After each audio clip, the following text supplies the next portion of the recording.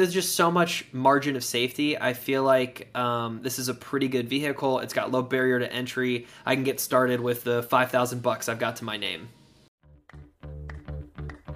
Welcome to the Real Estate Investing Podcast, where we help you unlock your potential freedom through land investing, real estate investing, and entrepreneurship. Hey everyone, welcome back to the Real Estate Investing Podcast. Today I have a special guest on our episode, Ajay Sharma. Ajay, welcome to the show. Thanks so much, Dan. Pleasure to be here. You've been a successful full-time land investor for multiple years now.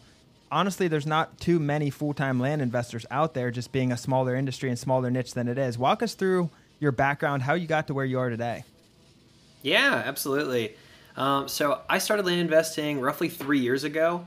Knew I wanted financial freedom, wealth building, all that kind of stuff. Real estate seemed like the right vehicle. And so went down the YouTube rabbit hole, went down to stuff, bought his course, sent out a mailer.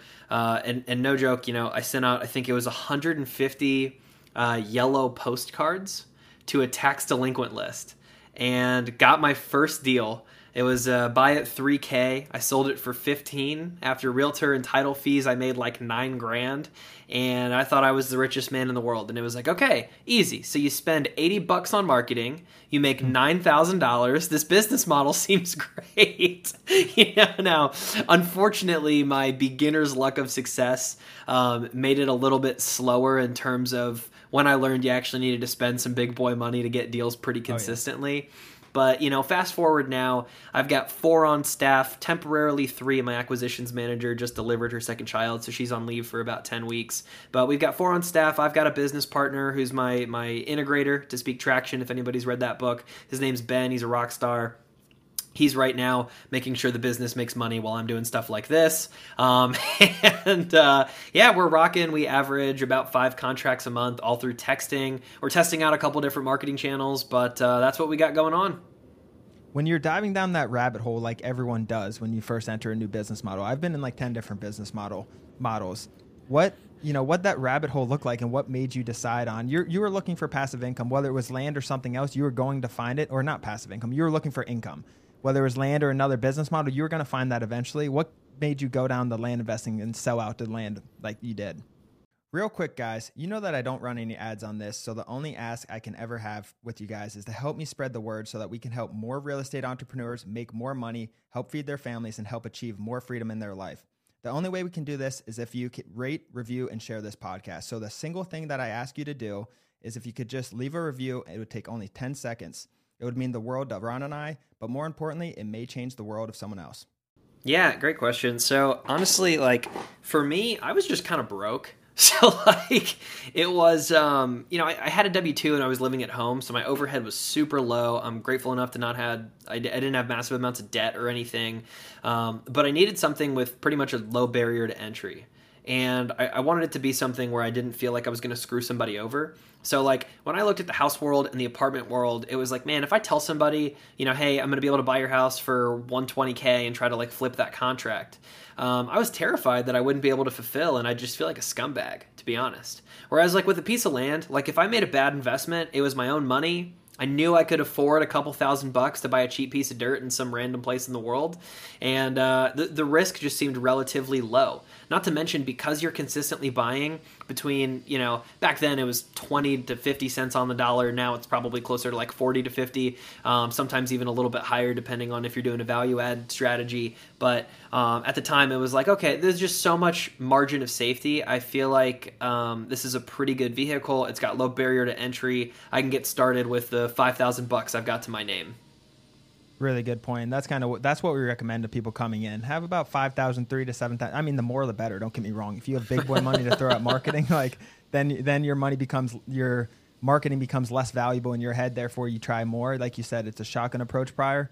But yep. So you said you're doing 5 deals a month. What are your deal sizes looking like?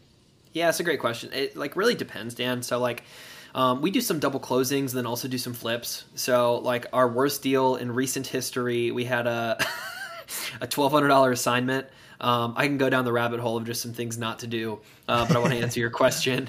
And on the higher side, we've got a deal right now. We just bought 40 acres in Florida for 150. We cut it up into 220-acre lots, and we have it listed right now at 300. We've got a couple people walking the property, so kind of all over the place. When we do the good old Excel equals average formula, though, we get about 20 grand of gross profit on our deal sizes. Now, here's a caveat: is before overhead and deal splits if we work with any funders. So I want people to know, hey, I don't have 100 grand going into my pocket every month yet. I wish I did, but I'd be lying to you if I said that's how the math played out.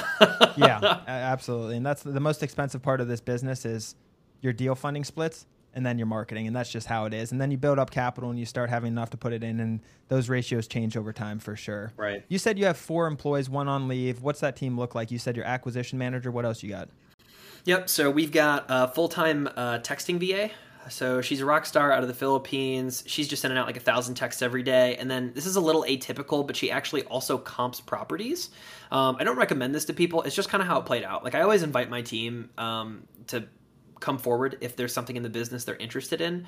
And she took an interest in comping, and we said, have at it, kiddo. And she's been crushing it. Nice. And so that's employee number 1. Next is a lead manager. So we run our business a lot more typical to like how a mortgage broker would, or like how a house wholesaler would.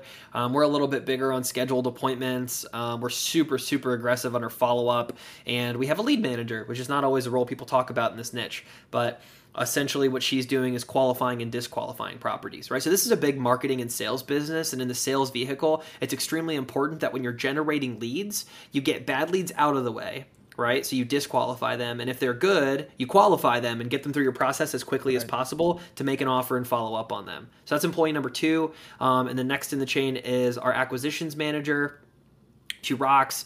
She's U.S. based. She's currently on leave because she just delivered her second child, so out for the next 8.5 weeks. Today it's August 7th. Veronica, if you're listening, we love you and are grateful for you as a team.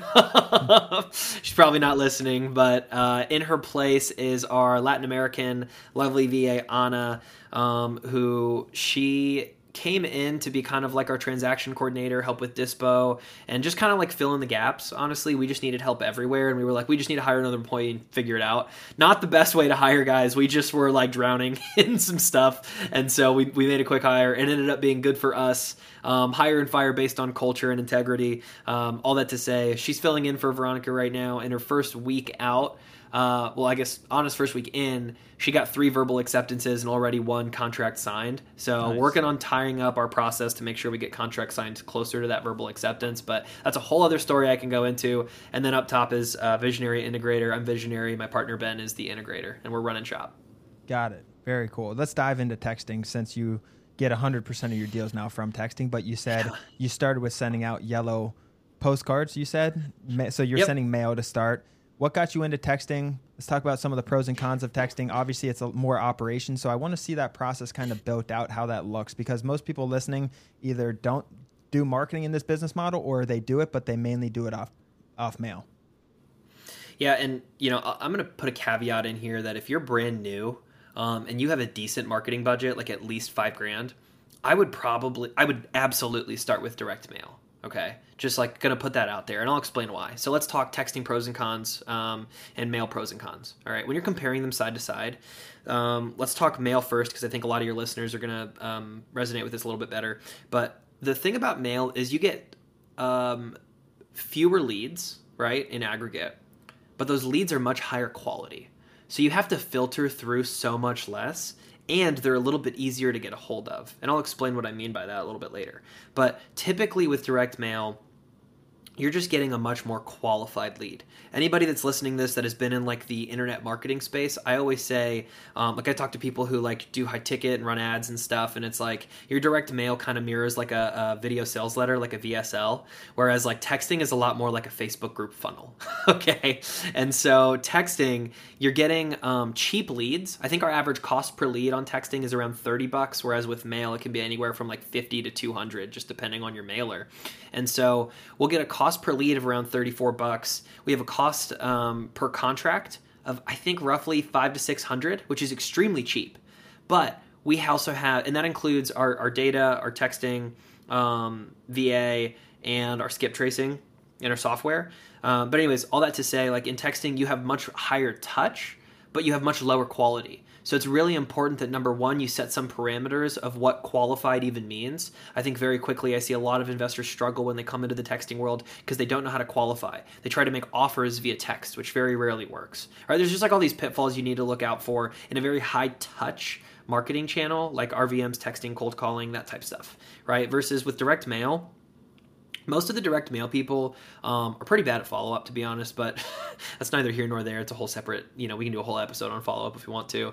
But typically you hear a lot of people who will follow up with those leads like 2 times, and they'll get deals, right? Because your leads from direct mail are just that much more qualified, where it's an easier touch. They're more low-hanging fruit. Whereas texting, you got to work a little bit harder. You have to follow up a lot more aggressively. It is cheaper, but you have to do a lot more work to screen. Like you need somebody there 4 to 6 hours a day if you want to generate leads consistently out of texting is what I'll say. So there's high level pros and cons. Is texting's cheaper, higher touch, low quality leads. Mail is a little more expensive, low touch, higher quality leads. Got it. So for mail, we're sending out about 2,000 pieces of mail per deal. We're averaging out about the same profit per deal. It's like 25,000 or something, going up because we're attacking bigger deals.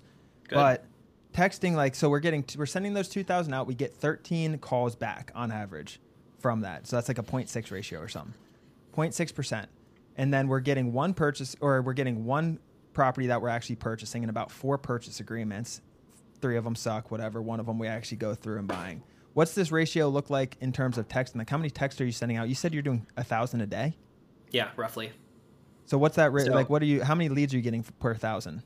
Yeah, and so I just want to be very careful in how I respond to that because the definition of a lead depends on who you are as an operator. So I'm sorry, I always start with a list of assumptions because I'm a big nerd.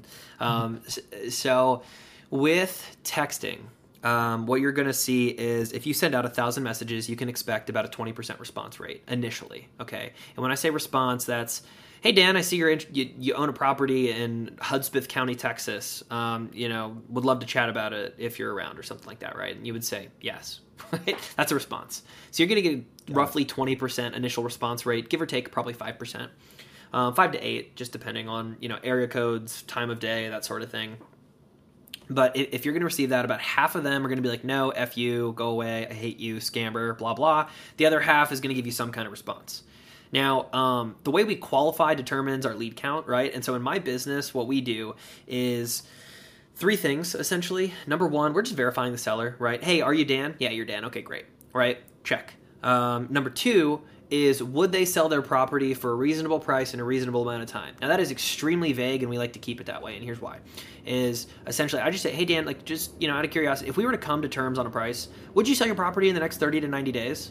And the reason I ask that is to make sure, like, it really helps eliminate some tire kickers that are like, well, I don't really know, right? And it's like, okay, well, if you don't really know, I don't know that we're going to make a deal happen. Where it's like, yeah, if we agreed on a price, no problem, right? And that's super important to us because we do some double closings. So we'll take a property under contract if we've got 30 grand in margin on it, and the seller is going to let us, market the property. So we actually just got one signed recently. We have under contract for 160 grand. I found a realtor. Let me take a step back. We also will try to get an attorney in fact document signed, which is like a power of attorney light is what I always call it, right? And the key difference, legally speaking, I am not an attorney. This is not legal advice, but to my understanding, legally speaking, is that you don't need to get an attorney in fact notarized, but a power of attorney you do. That's a key distinction. So attorney in fact, you can basically just have them DocuSign, PandaDoc, whatever you guys use.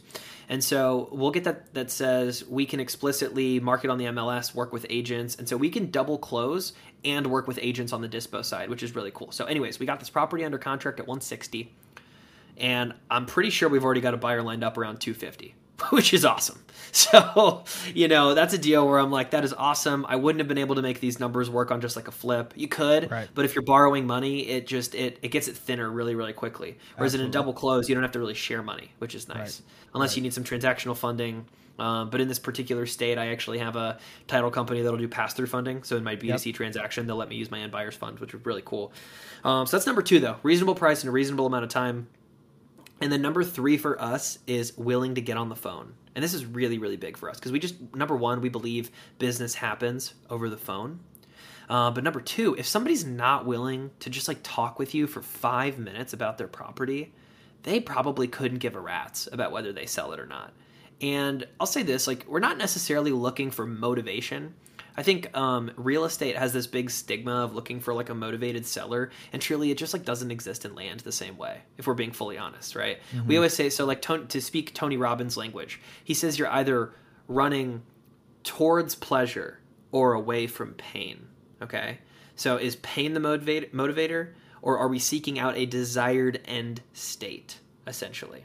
And so we say in land, it's a lot more desired end state. So if we were conversing, Dan, I would say, hey, Dan, so just out of curiosity, I mean, like, what would you do if you had an extra 20 grand? And let's pretend, Dan, you're married and you're 60, right? And you would say something like, well, hey, I haven't taken my wife on a vacation in a long time, and we'd love to go somewhere with the grandkids. You know, I'd probably take them to Disney World. And I'd be like, well, Dan, I could get you a check in about 3 weeks for $20,000 for your property. So, I mean, if you're ready to go, what do you say we get you and the grandkids out to Disney World here soon? Right? You see how very quickly now we're having a conversation about your desired end state versus I'm going to lose my car, I'm going to lose my house, I'm going to lose my wife, right? If I don't get this property sold. It's just a very different energy and a very different conversation. But I always have to list all these assumptions as people ask me questions. Now, I understand your initial question was how many leads do I get? So apologies to all the listeners for this very long tangent. I just don't want to hold back with everybody, and I like to give you assumptions before I give you data. Now, under the assumption we are sending 1,000 text messages and initial texts, we are going to see somewhere between 3 and 9 leads come in on a day. It averages out to about 5 or 6, I think. I'd have to pull up our spreadsheet. We've got it somewhere. But it's 5 or 6 leads a day on average. The range is typically like 3 to 9. And of those, we find about 70% are properties that we would want to buy or sellers we can work with. So earlier I spoke to qualification, right? And that means 2 things: seller, property. Can I do business with both, right? And so with the seller, it's, oh, well, I mean, it's my brother's property, but I haven't heard from him in 20 years, so I'll go ahead and work with you. No, you can't do that, right? So we might not be able to work with the seller. Alternatively, the property, we don't scrub on the front end because truthfully, we pull down like 25,000 pieces of data every month in order to send out as much texting as we need to do, sometimes more. Just because you lose so much when you need to upload your lists. Mm-hmm. And so we just wouldn't want to deal with the scrubbing, to be fully honest. And that just means we have a lot of properties that are landlocked, a lot of properties that are submerged in wetlands, that type thing. So of those leads that get pushed, about 70% are actually qualified. And of those we get into contact with and we make offers on the properties, we get a verbal acceptance for about every 1 in 12. Got it. Those are really good ratios to know. So take us through that pipeline then. So you have a lead, you qualified them, they have a good property that you want to do business with, and they want to sell their property. So, you know, check.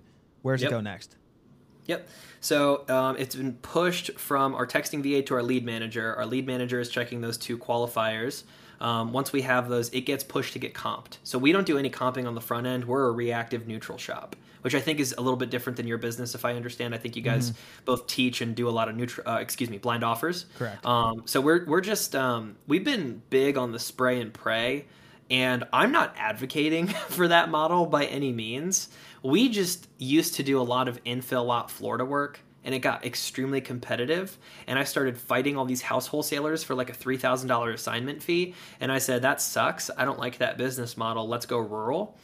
And in order to text rural properties in like Alabama and Florida and Arkansas and Texas and Colorado, you just go through a lot of data. And so we were like, let's just keep running through these states where we know there's demand, in these counties we know there's demand, and let's see what we get. And we've done deals on pretty much every marketing campaign. You know, if you do the fundamentals, you can do deals pretty much anywhere, right? And so we have very consistently bought property in like 8 different states this year. I don't advocate for that. But bring that up to say we reactively comp Dan, so that's our next step. And my VA will spend no more than 15 minutes typically comping a property. That's super important, especially if you have talent over in the Philippines, just because they tend to be a little bit more perfectionist, is what I found. And so it's really important you tell them you've got a time limit. Don't spend more than this amount of time, and I need you to be 70% confident when you give us your comp. And when I say 70%, here's what I mean, Dan, is when you look at a property and you're like, 95, 110, all right, call it 100, sure, okay, great.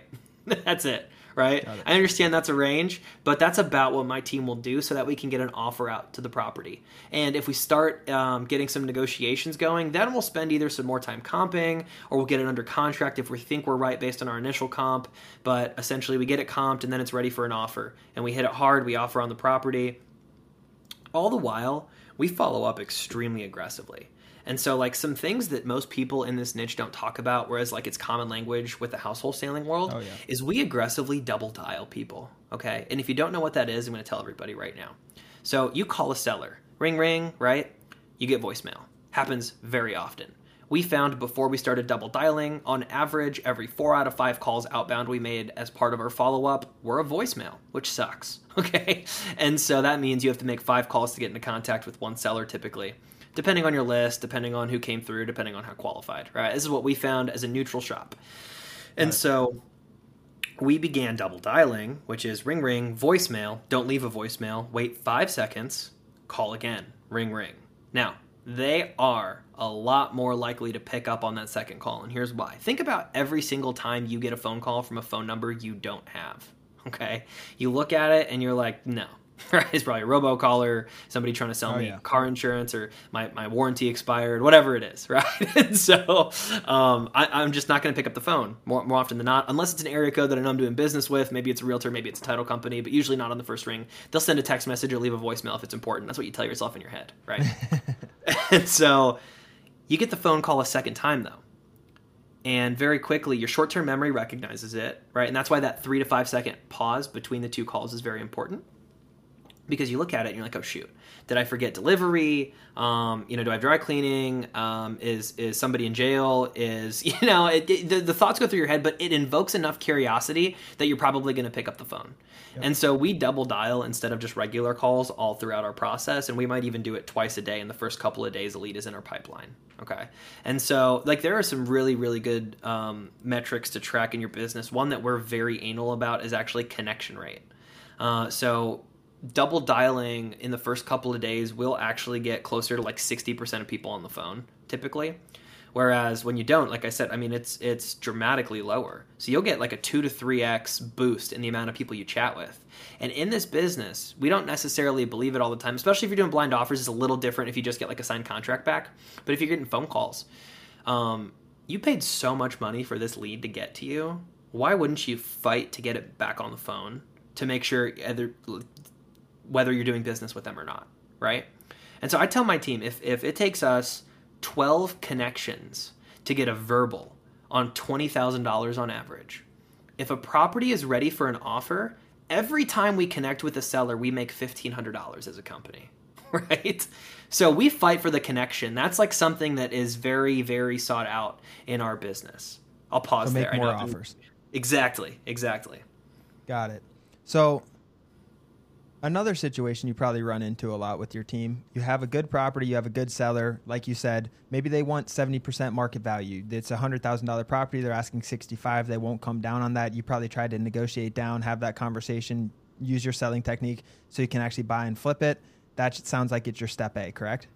Yep, it's correct. So then you try to negotiate, do all that. That's probably step B, and then step C, is that going down the double close route? That's correct, yep. What's that look like in terms of that? Because we don't do a lot of that. We've done it in the past, and our members are starting to do it. But what's that look like exactly? I really like that path. I think it's high value on all sides of the business. I think it's highly sustainable. What's that look like, the double close aspect? Yep. So I'm a big nerd. I'm gonna list some assumptions here. I learned this from my mentor and partner, Clint Turner, over at LearnLand. He says typically the foundation of the land business is on 4 core pillars, okay? And so you have your acquisitions, which is what we spend a lot of our time talking about. It's typically 70% of the business, so you should talk about it, right? In real estate, you make your money when you buy, so spend a lot of time on acquisitions. Well, the other 3 pieces are funding, right? We were talking about money earlier. Operations, how do you get stuff done? And then dispositions, right? So that's the 4th pillar there. And so when you begin doing double closing techniques, I just want people to recognize that they are taking on another core pillar of this business. And it's an entire other marketing and sales funnel that you have to manage. So be very, very careful as you're taking it on. So somebody like yourself, Dan, that's like high level operator, probably doing multi 7 figures, like going to be just fine if you have to hire another person, get some SOPs in. Yeah, no problem, man. Do some double closings, you'll be all right. Right?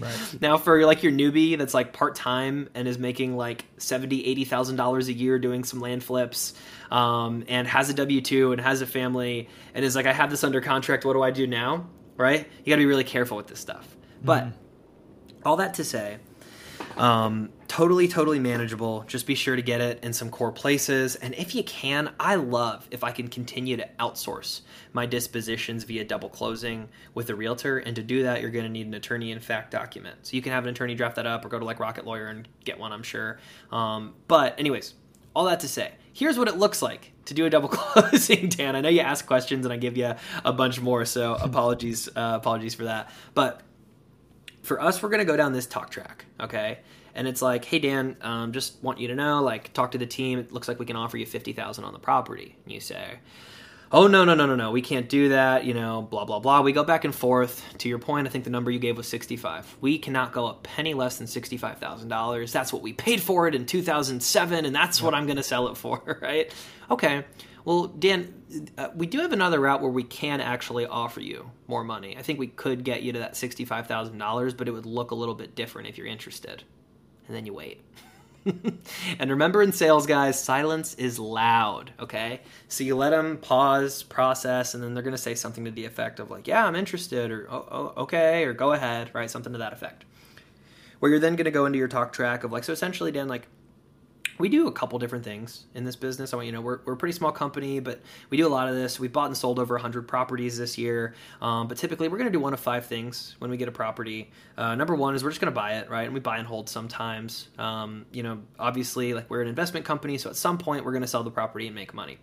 Now, we also work with a couple of different partners. So sometimes I'll JV with local investors in the area, right? So I'll show them the deal. I'll talk to them. They'll put in some money. I'll put in some money. We'll work together on it.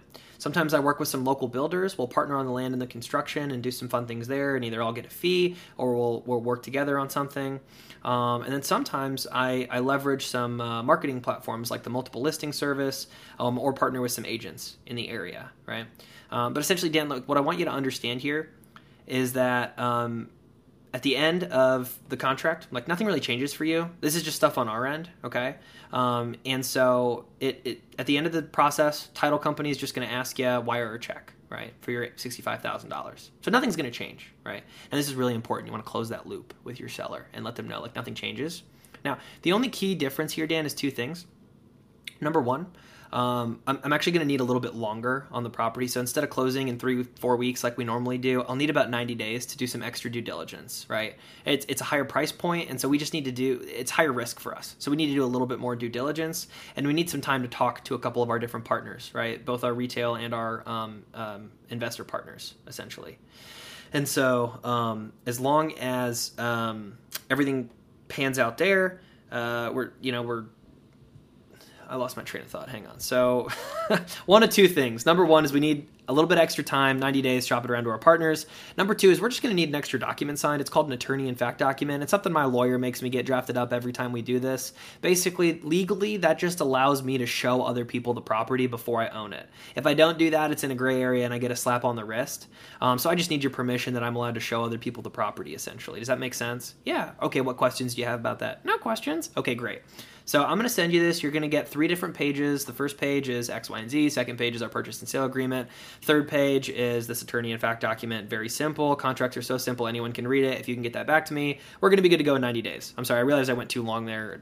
This is what I do with my team all day, though. And so, we're walking through the sales training. But that's the talk track we go down with our sellers when we go the double closing route. And it opens the floor so they're not surprised with the attorney in fact document. It opens the floor so they know why it's going to take 90 days.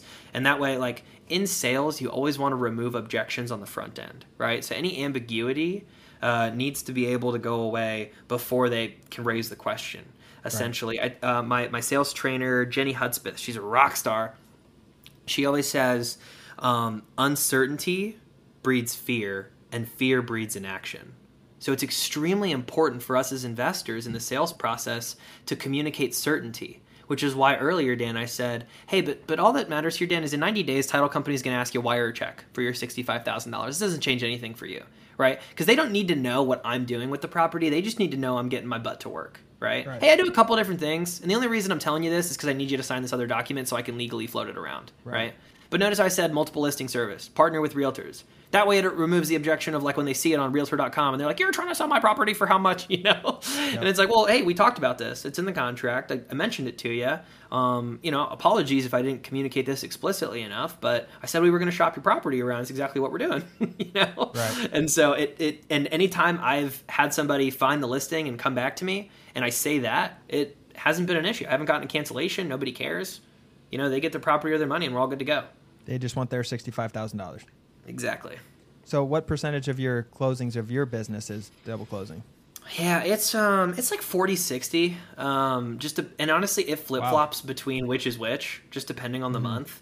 You know, I keep going back and forth because this is something we implemented at the beginning of the year, and it's brought in 6 figures of revenue for us. So like, you know, I'm not going to complain about it, but we were doing so much of the marketing on the dispo side in-house, and we didn't have any dispo process, Dan. And so it was kind of a nightmare for a little bit.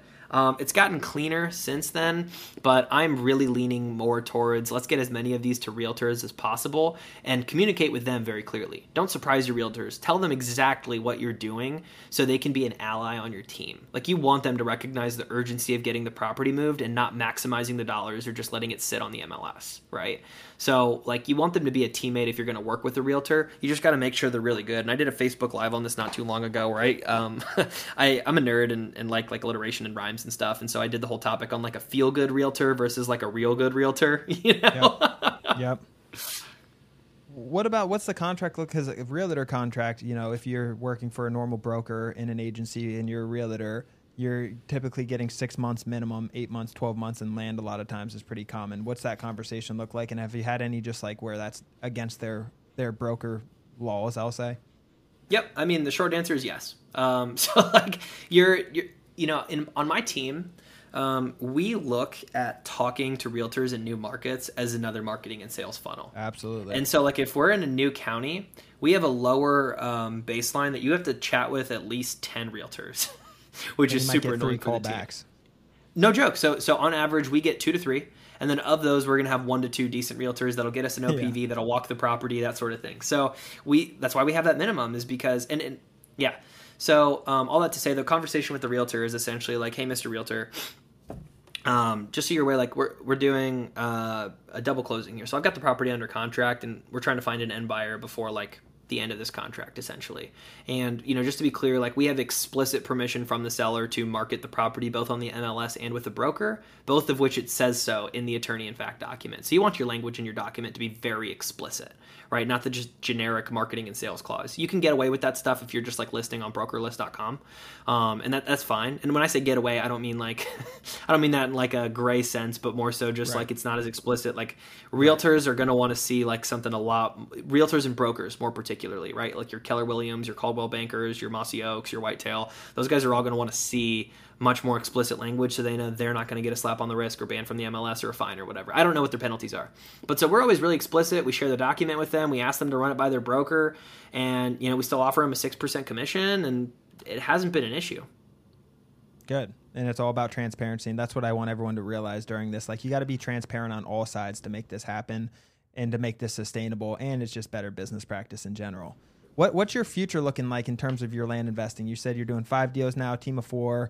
You have the operator and integrator, all that stuff, or a visionary and operator. But what's your future look like? Yeah, that's a good question. So, like, man, for us, I've got numbers in mind, you know, and like I'm really trying to get us to be like a $3 million a year gross profit business is the short answer. That means different things to different people. The way I see that going is we do a little bit more on the flip side. So ideally, we're doing a handful of flips a month and a couple double closings. So just going to like uptick what we're doing right now. We're assessing between Facebook leads and direct mail to be our next marketing channel to supplement what we're doing. We just want higher quality is the short answer. Mm-hmm. So the thing about texting is like if I want to double my marketing, I have to double my team effectively, and I don't necessarily want 10 team members. And so we're looking at a higher quality lead generation source. We're messing around with both Facebook leads and direct mail. Ask me again in 3 months how that's going. Once we get there, the goal is very intentional, like big Texas subdivides, one a quarter is the short answer. So we've underwritten a handful of deals from our pipeline this year. We've done a couple minor lot splits. We're trying to do some more on the bigger side that, is multi 6 figures, potentially low 7. And if we can get one of those a quarter, we're on track to where we're headed. Absolutely. Very, very cool. Yeah, I think we're on the same path too. Like the subdivisions, big properties, getting a lot of 7-figure deals. Not a lot, a few 7-figure deals that adds up to a bunch of the small ones that we're used to. I mean, now it's cool seeing everyone in the industry keep upping and upping. We just had someone get a $700,000 deal that's listed for 1.4. Multiple that's awesome. Over 500,000 that I've seen and funded. There's just a lot of big numbers out there, and it's cool because a lot of these are big projects, subdivisions. And it's not that complicated when you talk about minor subdivisions. Once you get in major subdivisions, it's another animal, but there's so many value add opportunities like you're talking about. Yeah. And honestly, I think there's going to be an opportunity over the next 18 months. If you're really good at your dispo, particularly. And so if you have some tips on auctions, I would love to hear them. But if you can get really good dispo process down on the acquisition side, I think there's going to be an opportunity for buying with owner financing here soon and in mass, to a point where you can buy deals at very low capital in, and then cut them up and sell them with either auctions or whatever your means are to get that dispoed pretty quickly. So that's something we're working on kind of behind the scenes right now and thinking through. But, it takes a village, right? So a lot of moving pieces. There's so many different ways you can go down this business and so many different niches and subcategories too. And that's a lot of the times I tell newer people at this, just get good at buying, evaluating, and selling land. Just keep it as is. Don't go down a rabbit hole of all the other things that you can do. Yes, you can go down those. Keep your eye on it for the future. Do that 5 to 10 times, then start looking at it. Because I think one of the hardest things to do in business in general is stay on that straight line path until you get good, and then start expanding out. What's your opinion on the hardest things to overcome in this business model while starting out? Shiny object, man. Yeah. It's you hear all these different strategies and you're like, man, should I go target trophy properties, do subdivides, get infill lots, do rural? What state should I hit? Disclosure, non-disclosure? What's the difference between all these different places? Do I go in my backyard? I feel like nobody ever invests in their backyard. I know people in Texas invest in Florida and people in Florida that invest in Texas. And it's always so funny how they kind of flip, But anyways, I bring that up to say, just don't overthink it. Pick one, pick a county, pick a couple. Do exactly what Dan just said, right? Do your marketing, evaluate land, follow up with sellers until they die or you die, and make offers. And if you do that enough times, you will get deals. It's as simple as that. And so make your money before you start trying to do a couple different things, and it'll serve you a lot better, in my opinion. Just get the fundamentals down.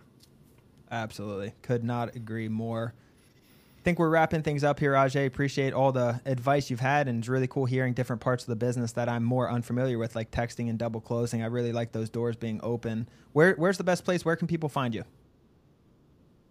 Yeah, absolutely. So people can reach out to me on Instagram. Pretty active at Investing with Ajay. Perfect. Well, thanks for joining us, Ajay. Yep, absolutely. It was a pleasure, Dan. Grateful to be here. Thank you for joining. If you guys have not, please leave us a review on Apple Podcast. It really helps our business grow, and we really, really appreciate it. But other than that, guys, thank you for joining, and we'll see you next episode. Thanks, guys.